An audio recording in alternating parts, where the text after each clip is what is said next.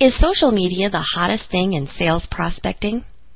Whether you tweet, write on walls, get linked, or use any of the various social media, most small businesses, entrepreneurs, and SOHOs are asking themselves a couple important questions.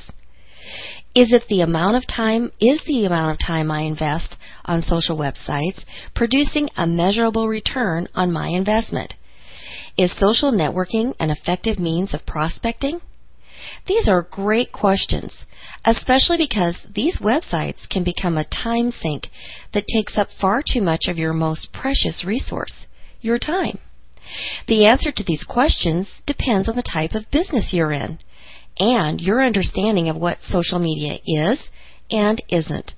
I like to use examples to better understand how things work. So let's compare these social opportunity websites to some things you're already familiar with so you can make a fair comparison. Social media is kind of like a giant, and I do mean giant, networking event.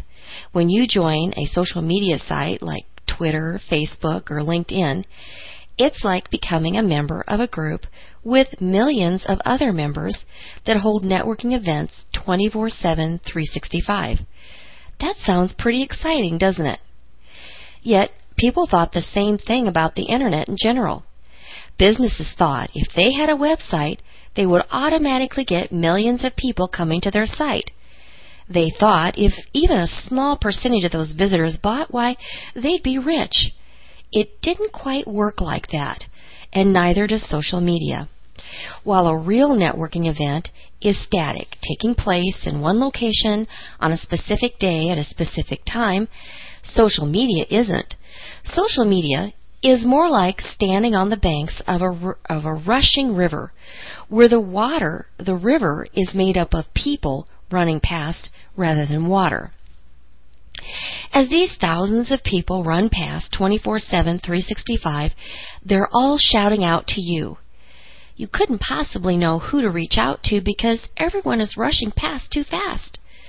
With social media, the only way you can reduce the flow is to divide this river into smaller outlets, known as groups. Groups represent people with specific interests.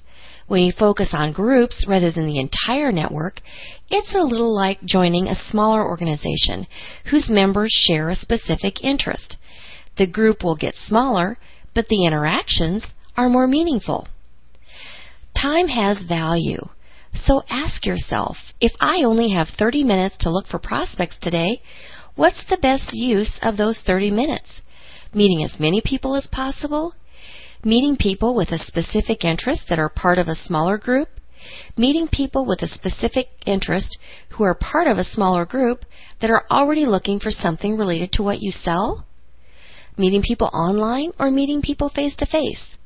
Ultimately, you have to ask, is this the best way to make these connections? Because social websites are about making connections. It's not about selling, and it's not about securing appointments.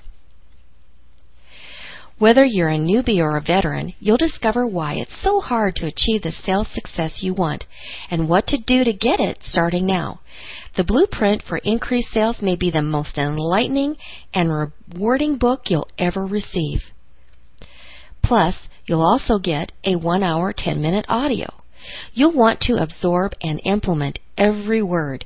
You get both the ebook and the audio as a gift. You'll discover a blueprint to increase sales. The reason why you continue to struggle.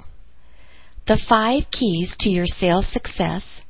What it really means to persuade people to buy your stuff. The 4 greatest obstacles standing between you and increased sales, and so much more. Visit IncreaseSalesCoach.com to get your copy now.